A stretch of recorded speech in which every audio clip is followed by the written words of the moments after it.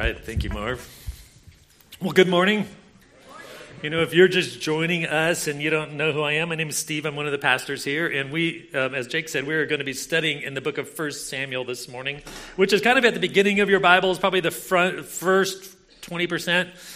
There's 1 and 2 Samuel. They're both pretty long books, so if you just kind of flip through that first quarter of your Bible, you should be able to find it there. And we are in chapter 30 today. I feel really loud, Aaron. Am I loud? You can't get me too loud when I'm just warming up, because it'd be like most of you aren't old enough to remember the Memorex. Is it Memorex commercials where the guy's sitting in the chair and the lampshade?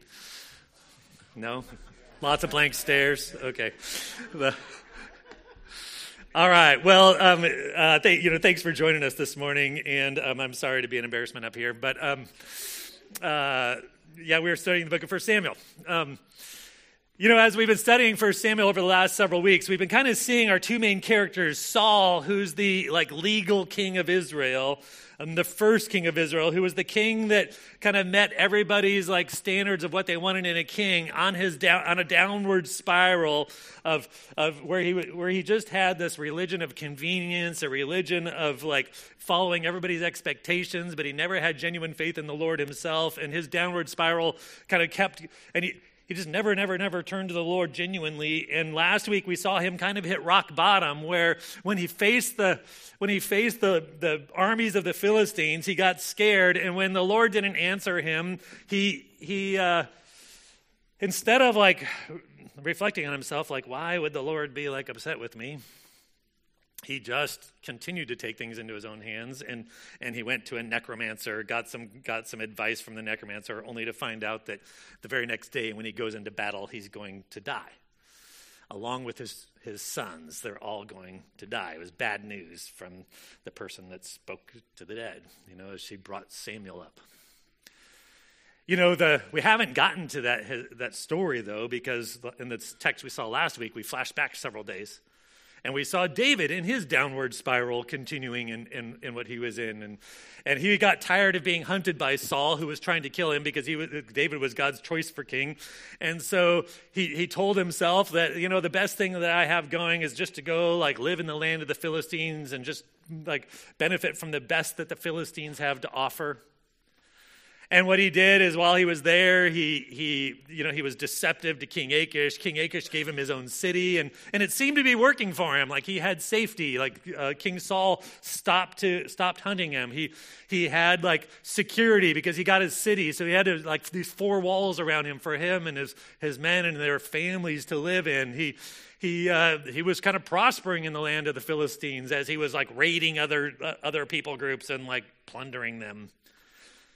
The problem was he just kept on this downward spiral, and what we saw last week is that he hadn't hit rock bottom yet, but we're going to see today that he will.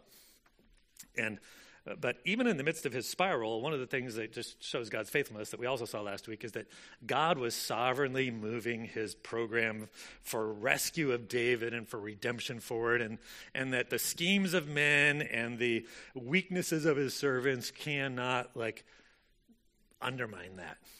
God accomplishes his purposes. I got some feedback last week about my message. Every Tuesday at staff meeting, the staff critiques my message from the week before. And one of the critiques I got was that constructive criticism was that I had so many references at the end of my sermon, that the person, I should have followed up and found out exactly what was the exact words to me. It was it's kind of a bummer. And it was good feedback because sometimes you can just get this tidal wave of information and you really can't internalize it, and so I appreciate that. But one of the things that made me reflect on was they were all scripture references about how God accomplished his purposes for his people in the midst of crazy circumstances, and it made me reflect on the fact that the story of the people of God in the Bible is a story where God is faithful to his people regardless of the political situation and landscape that they find themselves in. If you're familiar with the story of the Bible at all, you might remember Moses in Egypt, and the people of Israel were enslaved to the greatest superpower of the day, the Egyptians. Guess what? people of God are still here, the Egyptian empire rose and fell. After that, they encountered people group after people group after people group of lesser nations. And then there was the Babylonians, the superpower of the day. Or before the Babylonians, actually, it was the Assyrians, and then the Babylonians, and then the Medes and the Persians, and then the Greeks, and then the Romans. And guess what? Each of those nations rose and fell. And God's people continued to move forward. It continues to the modern era. God's church has continued to thrive under communism and under capitalism and under persecution and under prosperity and through the world wars, through the Middle Ages, guess what? We're still here. God's purposes continue to move forward. And we'll see that even in this text today. And it reminded me of a quote that I heard from Mark Dever. Mark Dever is a pastor of a church in Washington, D.C. I think his church building is only 5 blocks from the Capitol building. It's been there a long time. It's a pretty big church. And he said this about these things that we're talking about. He says, before and after America, there was and will be the church. The nation is an experiment. The church is a certainty. It's not a certainty because we have political power. It's not a certainty because we have all of this influence. In fact, all of those biblical stories we talked about, Egypt, Babylon, Media, Persia, Assyria, it wasn't the people of Israel's strength and influence and position that caused them to move forward. It was the fact that they worship the one who has all power and all influence, and who has promised that he will build his church. And even the gates of Hades won't prevail against it. God's purposes move forward, and nothing can undermine it. And that's what brings us to our text today. In our text today, we have David, and we're going to see kind of 2 things happen with David. We're going to see David hit rock bottom. And then we're going to see throughout this text, this contrast between Saul, what Saul did when he kind of hit rock bottom, and what David does when we hit rock bottom. And then more importantly, we're going to see how once he returns and arises kind of from the ashes of his life and returns to the Lord, how he gives us a picture of our true King, Jesus Christ. So please stand with me. I'm going to read verses 1 through 6 of 1 Samuel chapter 30, and then we'll pray, and then I'll get into the text we'll get into it together. This is God's word for his church. It says, then it happened when David and his men came to Ziklag on the 3rd day that the Amalekites had made a raid on the Negev and on Ziklag and had overthrown Ziklag and burned it with fire. And they took captive the women and all who were in it, both small and great, without killing anyone, and carried them off and went their way. And when David and his men came to the city, behold, it was burned with fire, and their wives and their sons and their daughters had been taken captive. Then David and the people who were with him lifted their voices and wept until there was no strength in them to weep. Now David's 2 wives had been taken captive, Ahinoam the Jezreelitess and Abigail the widow of Nabal the Carmelite. Moreover, David was greatly distressed because the people spoke of stoning him. For all the people were embittered, each one because of his sons and his daughters. But David strengthened himself in the Lord, his God. Let's pray.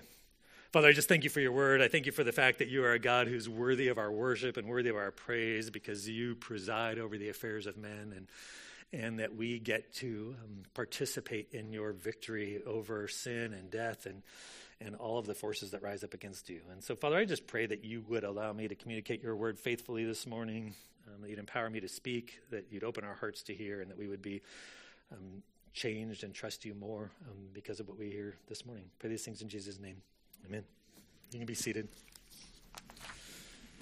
Now, as we get into these verses, just a little background, it gives us a little time marker and a location marker there in chapter 30, verse 1. It came about that when David and his men came to Ziklag on the 3rd day. So if you remember, Ziklag was the city that David had been gotten. So this is his new hometown in the nation of the Philistines. And it says that he arrived there on the 3rd day. It was the 3rd day from when they left the army of the Philistines, halfway up to do battle with Israel. If you remember, David, through his duplicity, had gotten himself into this situation where the king of the Philistines was calling David and his men up to go fight with them against the people of Israel themselves. And that's what we saw last week, where God sovereignly, even without David really asking, like rescued David from the predicament that he got himself in.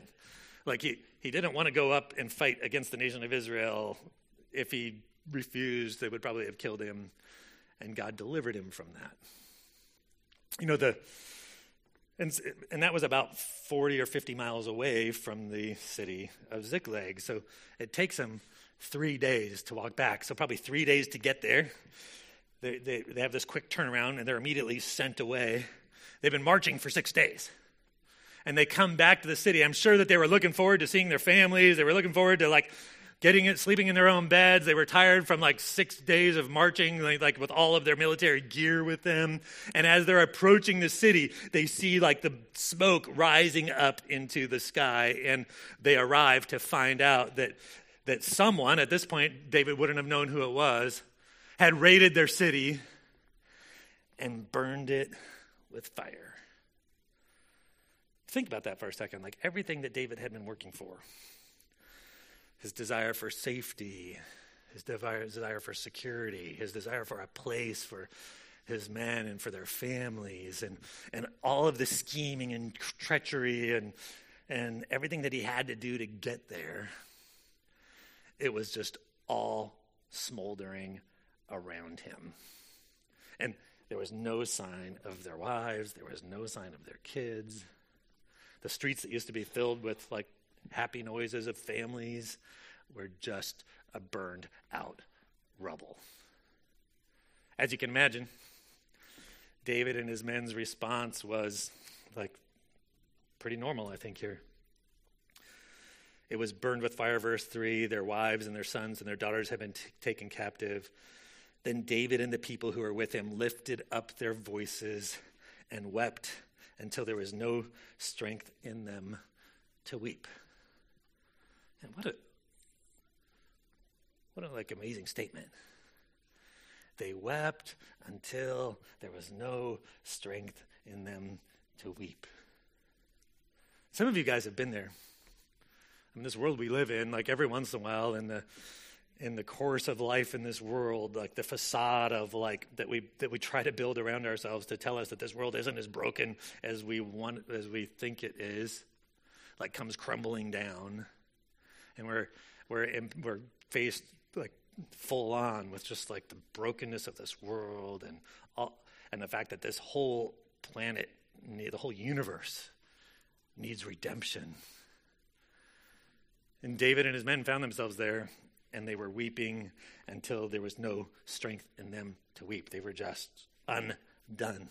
It was just when you thought it couldn't get any worse. Verse 6. Moreover, David was greatly distressed because the people spoke of stoning him, for all the people were embittered, each one because of his sons and daughters. I just can't even imagine that. David, whose men have been loyal to him for years now, who they've been through thick and thin together, as they're all weeping there, then the murmuring starts, right? Oh, it was David's idea that we came to the land of the Philistines to begin with. It was David the one that schemed with Achish to get us a city. It was David was the one who had raided the Amalekites and killed all of their families. David was the one who brought us here. It was David who got us into trouble with Achish. And while we were gone, look what happened. We should just kill him and be done with it. I think that's rock bottom, right? He's all alone. Everything he had is burned to the ground. And his wives' wives are gone. And his men are rising up against him to kill him. There's a huge difference, though. And one of the interesting things about the time marker of 3 days later is that the people that do all this math and figure this stuff out, I didn't do it myself. I read it. But this moment when David arrives back at Ziklag is the same moment when Saul witnesses the Philistines. It's the same day that Saul witnesses the Philistines, and he kind of hits rock bottom, and the Lord doesn't speak to him, and he goes, develops this plan to go that night to the necromancer. So while Saul is reaching kind of like on his journey to rock bottom and is coming to this place where Saul is greatly distressed, at the same time, David is as well. Saul turns to the necromancer, but look what it says at the end of verse 6. But David strengthened himself in the Lord his God. This is the first time in chapters that we've seen David actually acknowledge the Lord. David strengthened himself in the Lord his God. Finally, when he had nothing else, he turned to the Lord and found strength in him. There's lots of Psalms that David's written, and we don't know for sure which ones might have been written at this moment, but I think the lessons that he's learned over his life about the Lord kind of work themselves through. But Psalm 86 is one of those. This is what he says in Psalm 86. He says, "Incline your ear, O Lord, and answer me, for I am afflicted and needy. Preserve my soul, for I am a godly man. O you, my God, save your servant who trusts in you. Be gracious to me, O Lord, for to you I cry all day long. Make glad the soul of your servant, for to you, O Lord, I lift up my soul. For you, Lord, are good and ready to forgive, and abundant in loving kindness to all who call upon you." I think I have that on the screen. Jen, can you throw that up on the screen, that last slide, I think? Nope, one before that. There you go. Listen to what he says. Make glad the soul, be gracious to me, O Lord, for to you I cry all day long. He's appealing to the Lord for grace, right? He says, make glad the soul of your servant, for to you, O Lord, I lift up my soul. Right before this, in the slide before this, I think, he said, incline your ear, O Lord, and answer me, if I am afflicted and needy. Preserve my soul, for I am a godly man. I don't like that last phrase. Because I'm man, I'm not sure I'm godly enough to claim that I'm a godly man. Anybody feel that? They've got it dialed? So I'm well, this psalm totally doesn't apply to me. Right? Anybody? But listen to what he says. What is he bringing to the Lord? He's bringing to the Lord his affliction and his need. He's asking the Lord to preserve his soul. He's asking the Lord, oh, you, my God, save your servant who trusts in you. He's I'm going to trust you to save me and deliver me from my affliction and my need and preserve me. Next slide again. I need your grace, O Lord, for to you I cry all day long. Then he says this, make glad the soul of your servant, for to you, O Lord, I lift up my soul. Why? For you, Lord, are good and ready to forgive. David's not coming to the Lord out of his own righteousness. In David's mind, the thing that makes him a godly man is what? That he's actually coming to the Lord. And that he's crying out to the Lord in his need. And he's asking the Lord for his forgiveness. I lift up my soul to you because I know you are good and ready to forgive. It's the acknowledgement of his sinfulness and his need for forgiveness. And he's trusting in God's character, not his own. And I can imagine that if David had written this song beforehand, maybe he would be probably not singing it to himself, but maybe reflecting on the lyrics of it. But he's afflicted and he's needy and he turns to the Lord and he experiences God's forgiveness and he finds strength in him. I think there's a bunch of lessons we can learn from David in this. Because we all do the same thing. We all put ourselves on the spiral of self-reliance and self-righteousness and trying to solve things in our own ways and not trusting in the Lord and following him to meet those things. And by God's grace, last week we saw God save David from his circumstances. This week, God's saving David from himself. And I think if you're honest with yourself, your biggest problems aren't your circumstances. It's what goes on inside your heart. And for David, for at least a year and a half, he had been just living as if God didn't exist, just taking things into his own hands and trying to make things work, and it all burned down around him. And finally, he returns to the Lord. So you young people, every day you're going to be faced with decisions like, am I going to trust Jesus and trust his word in this and follow him, or am I just going to try to find my safety and security and place in by being accepted in this world? Same thing for all of us. There's countless ways we do it. We try to make it all work and not trust the Lord and trust in the Lord. And, by his grace, sometimes he allows it to just burn down around us so that we return to him. If that's where you find yourself in, I just encourage you to do that, because he is good and ready to forgive, and he's an abundant and loving kindness to all who call upon him. The other thing I think we can learn from David is that David's life here foreshadows what's ultimately going to happen with the nation. Because inasmuch as that David continued to live as if God didn't really exist, as he continued to live in his own strength, as he continued to live by his own agenda, where did it get them? His city is burned down, and his people are taken captive. The story of the monarchy of Israel until it comes to an end at the end of 2 Chronicles is that very same thing. The kings that we place above ourselves, those things those people that we look to for security and safety and hope, if they're not the Lord, they eventually lead us down this path of that ends up in burning down in captivity. And we need to realize the powers and influences of this world will never give us what our hearts truly desire. David and his men discovered that, and they began to turn on him. But David finally turned to the Lord, and things began to change.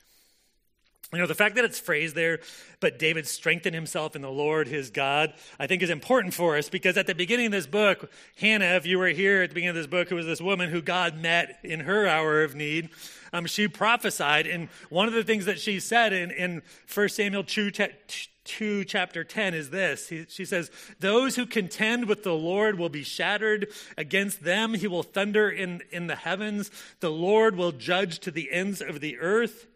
And he will give strength to his king and exalt the horn of his anointed." That idea of exalting the horn of his anointed is this idea of adding strength and power to the anointed one, the one upon whom his spirit came to rest, which was David. But this is the phrase "his anointed" and that word "anointed" is the word Messiah. It's the first place where the promised coming King of Israel is referred to as the Messiah. And what we discover is that, and the reason why it's important is that inasmuch as David was following down his own path, he was no different than King Saul. They were both crashing and burning. But once he returned to the Lord and the Lord strengthened his anointed one, he becomes for us once again this picture of the coming king, this picture of Jesus Christ, who is the ultimate fulfillment of the prophecy of Hannah from chapter 2. And as the story unfolds, we begin to see this picture of the kind of king that God has for his people. So let me just read. I'll start reading in verse 7. So our second point this morning is that the strengthened king arises, and it's this picture. David becomes this picture of Jesus Christ for us. Let me start reading in verse 7. "Then David said to Abiathar the priest, the son of Ahimelech, 'Please bring me the ephod.' So Abiathar brought the ephod to David. And David inquired of the Lord, saying, 'Shall I pursue this band? Shall I overtake them?' And he said to me, 'Pursue, for you shall overtake them, and you shall surely rescue all.' So David went, he and his 600 men who were with him, and they came to the brook Besor, where those left behind remained. But David pursued, he and 400 men, for 200 who were too exhausted to cross the brook Besor remained behind." Now, it's really interesting what happens here, because immediately after finding his strength in the Lord and returning to the Lord and experiencing like coming back to him, David arises and talks to the priest Abiathar, who, if you remember, he was the last priest left living after Saul killed all the priests. And he had the ephod, which was how the priest communicated with the Lord and sought answers for things. And he asks through Abiathar, like, if they should pursue the Philistines, and God answers him. When we saw Saul, it's really clear that God didn't speak to Saul. God's word didn't go with the kings of the nations, but God's word was found here with King David. It's really important that we pay attention to that. Like, this coming king, the king that will arise, is one in whom God's word like dwells with, one whom God speaks to. You know, in the Jewish like mind, like in the mind of the scriptures, like God's word like is the source of life. He created the universe. How? Through his word. In fact, in Deuteronomy chapter 32:47, I think I have this on the screen. He says this is right before the nation of Israel is going to go into the promised land. And he's telling them, hey, make sure you listen to and obey my words, because it is not an idle word for you. It is indeed your life. And by this word, you will prolong your days in the land which you are about to cross the Jordan to possess. It is not an idle word for you. It is your life. So the fact that God is speaking to his anointed king is like, and this one comes as the one who is like, who brings God's life. The story goes on. It says that they're supposed to go, in fact, God gives David like some really encouraging news that he's going to rescue all. And David immediately sets off with his 600 men, but then they come to this brook that they have to cross, and 200 of them are too exhausted. They just marched for 6 days. They had just seen like everything in their life burned to the ground around them, and they just didn't have any more strength. And so they're like, we can't go on. So David leaves those 200 behind, and we'll come back to them towards the end of the story. And 400 go on to pursue these people. And you see God's good hand on what they're doing. Verse 11. Now they found an Egyptian in the field and brought him to David and gave him bread, and he ate, and they provided him water to drink. And they gave him a piece of cake and 2 clusters of raisins, and he ate. Then his spirit revived, for he had not eaten bread or drunk water for 3 days and 3 nights. And David said to him, to whom do you belong, and where are you from? And he said, I am a young man of Egypt, a servant of an Amalekite, and my master left me behind when I fell sick 3 days ago. We made a raid on the Negev of the Cherethites, and on that which belongs to Judah, and on the Negev of Caleb, and we burned Ziklag with fire.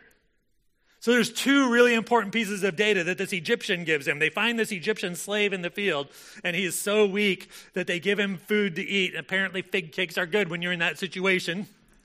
Not sure why that detail's in there. I would like rack my brain about it, but and clusters of raisins has to be on the vine clusters. But anyway, really nothing there. Okay. 2 pieces of information. One, the Amalekites had a 3-day head start. And he says, we raided this area, we raided this area, and we raided this area. And, last thing he says, we burned Ziklag with fire. Apparently, that was the only city they burned down. The Amalekites, I think probably suspected who it was who had been raiding their cities. And this is payback, David. We're going to torch your city. They had a 3-day head start. But this guy might have known where the Amalekites were going. So David says to him, this is in verse 15, hey, will you take me down to them? Will you show me where they are? And he says, as long as you don't give me back to them or kill me. The story goes on, and this is where we see something else about the Messiah, that he's the coming king is a king of rescue. Look what happens, verse 16. And when he had brought him down, behold, they were spread over the land, eating and drinking and dancing because of all the great spoil that they had taken from the land of the Philistines and from the land of Judah. And David slaughtered them from twilight until evening of the next day, and not a man of them escaped, except 400 young men who rode on camels and fled. So David recovered all that the Amalekites had taken and rescued his 2 wives. But nothing of theirs was missing, whether small or great, sons or daughters, spoil or anything that they had taken for themselves. David brought it all back. So David had captured all the sheep and the cattle which the people drove ahead of the other livestock. And they said, "This is David's spoil."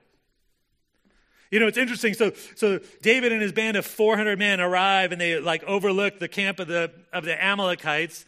And apparently the Amalekites, some of those cities that they had mentioned were Philistine cities in the cities of Judah. The Amalekites were opportunists because the Philistines had just marched their armies up to attack the land of Judah. So the Amalekites are like, oh, nobody's home. We're going to make a raid, right? Because the armies of the Philistines and the armies of Judah are days away. And so they had raided these cities. They had plundered them. There was so many of them that the author can use this hyperbole, not one man escaped except 400 of them, right? Which means there was so many Amalekites that the 400 seemed like nothing compared to what got destroyed, right? They're partying. They're like, man, David and the Philistines and the people of Judah are miles away. Nothing's bad's going to happen to us. We're going to eat, drink, and be merry. And David and his 400 men fall upon them, and there's this battle that goes all that day into the night, and I think all the way until the next morning. However that plays out. David's fighting the Amalekites on the same day that Saul ends up fighting the Philistines. There's 2 battles going on. And there's the emphasis on this text isn't so much on the battle, but there's this emphasis on the rescue. David rescued. In fact, there's this repeated use of the word David through here that's almost awkward. Verse 17, David slaughtered them. Verse 18, David recovered all the Amalekites taken and rescued. Actually, it literally says, and David rescued his 2 wives. Verse 19, but nothing of theirs was missing, whether small or great, sons or daughters, spoil or anything that they had taken for themselves. David brought it all back. So David had captured all the sheep and the cattle, which the people had said, and they said, this is David's spoil. This is the act of the king. The anointed one from God who is coming both in judgment and rescue. And the author wants to tell us that of everything that David went to go rescue, guess how much he lost? 0. Our king is a king who rescues his people and does it perfectly and brings it all back. While David's rescuing his people and his children and the children of his men, Saul and his sons are being killed. And David, and we'll see next week that Saul actually falls on his own sword to end his own life.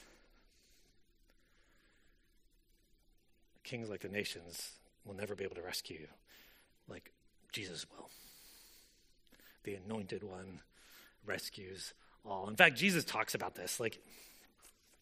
In John chapter 6, he's not using military terminology here, but listen to what he says. He says, this is the will of him who sent me. He's talking about the Father. That of all that he has given me, I lose, how much? Nothing. But raise it up on the last day. For this is the will of my Father, that everyone who beholds the Son and believes in him will have eternal life, and I myself will raise him on the last day. And if you belong to Jesus Christ right now through trusting in him as the one who is good and gracious and ready to forgive, the one who has paid the penalty of your sin on the cross so that, as Marv said during worship, so that our shame and our guilt and our condemnation can be taken away because it was heaped on Jesus, guess what? He will raise you up on the last day. You're not going to get there because you're strong or because you're more spiritual than everybody else. Your life is not insecure. In the Lord, whoever believes in him will have eternal life. And he will be raised up because the king is the king who rescues and loses none. And take comfort.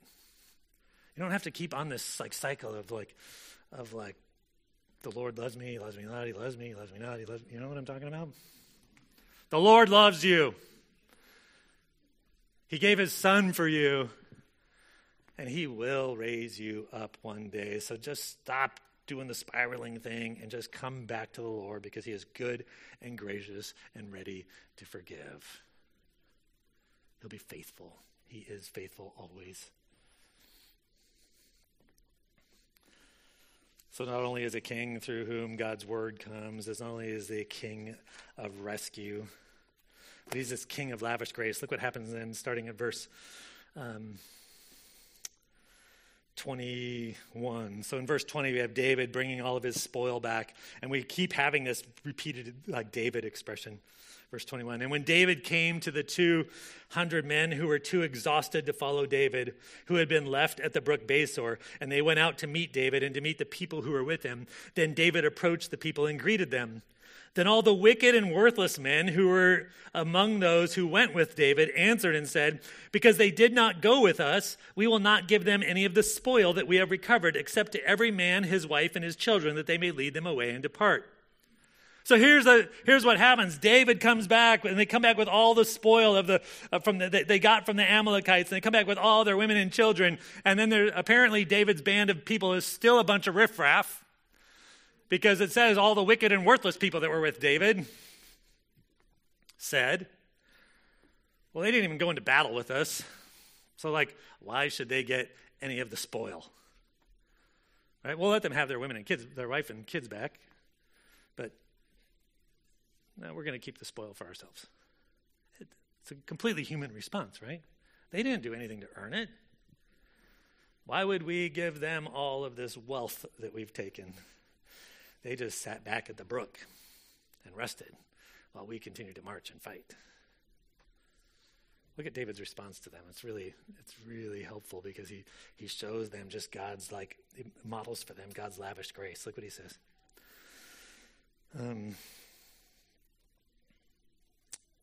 Verse 23, then David said, you must not do so, my brothers. Let that sink in for a second. All the wicked and worthless men that followed David, he says, you are my what? Brothers. And David immediately comes in with all sorts of relational grace to these guys. He's like, you know what? We're brothers. They're our brothers. And right? It shouldn't be that way. He levels the playing field. He could have pulled rank. He could have done everything. He just, you know what? You are my brothers, even though you're wicked and worthless men. And what we're going to see is as they follow David, his righteousness, his grace, then they follow him in his grace. The book of Hebrews talks about this. Hebrews chapter 2, verses 11 and 12. For both he who sanctifies, Jesus, and those who are sanctified, that's us, are all from one Father, for which reason he is not ashamed to call them brethren, saying, I will proclaim your name to my brethren. In the midst of your congregation, I will sing your praise. What he's saying is Jesus is the one who makes us holy. Jesus is the one who makes us right. When we believe in Jesus and are identified with him, we become part of his grace, and he's not ashamed to call you his brother or sister. It's pretty remarkable, because there's some of you I wouldn't be able to want to claim, right? Not to mention any names, Jake.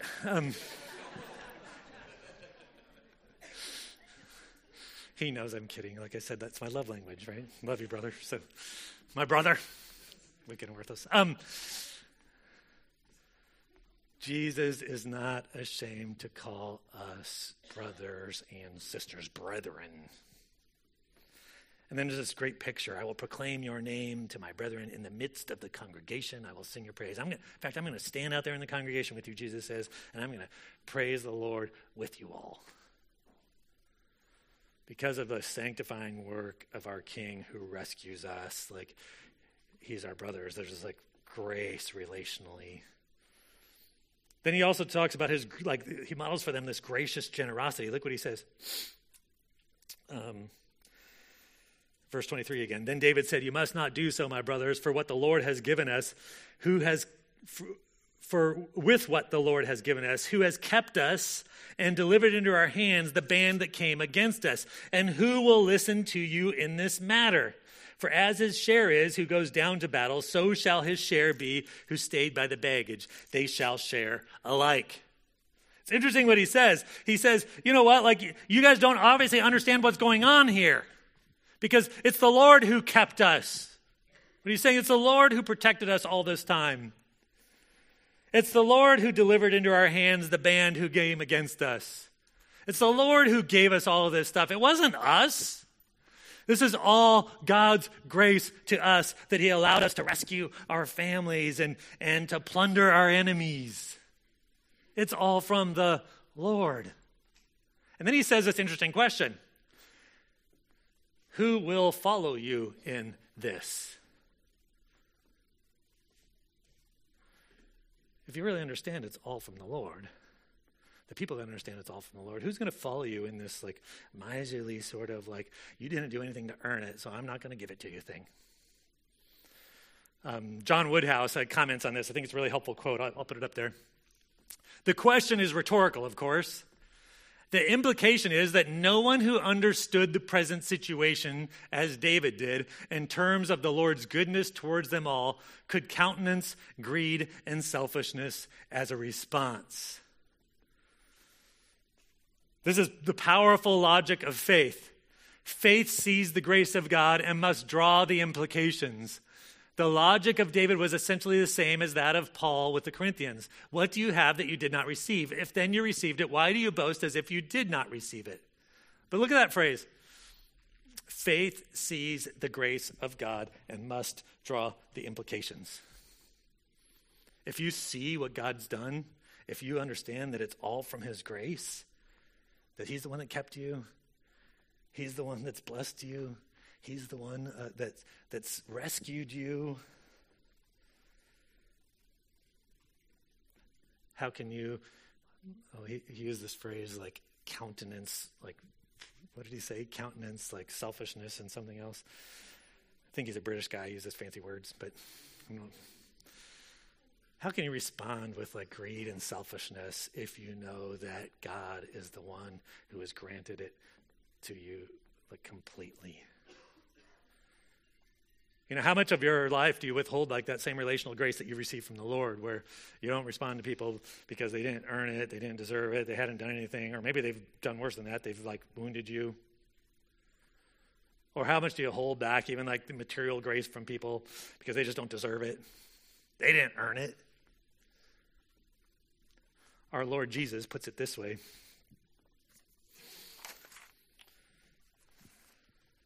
Treat others the same way, this is in Luke chapter 6, treat others the same way you want them to treat you.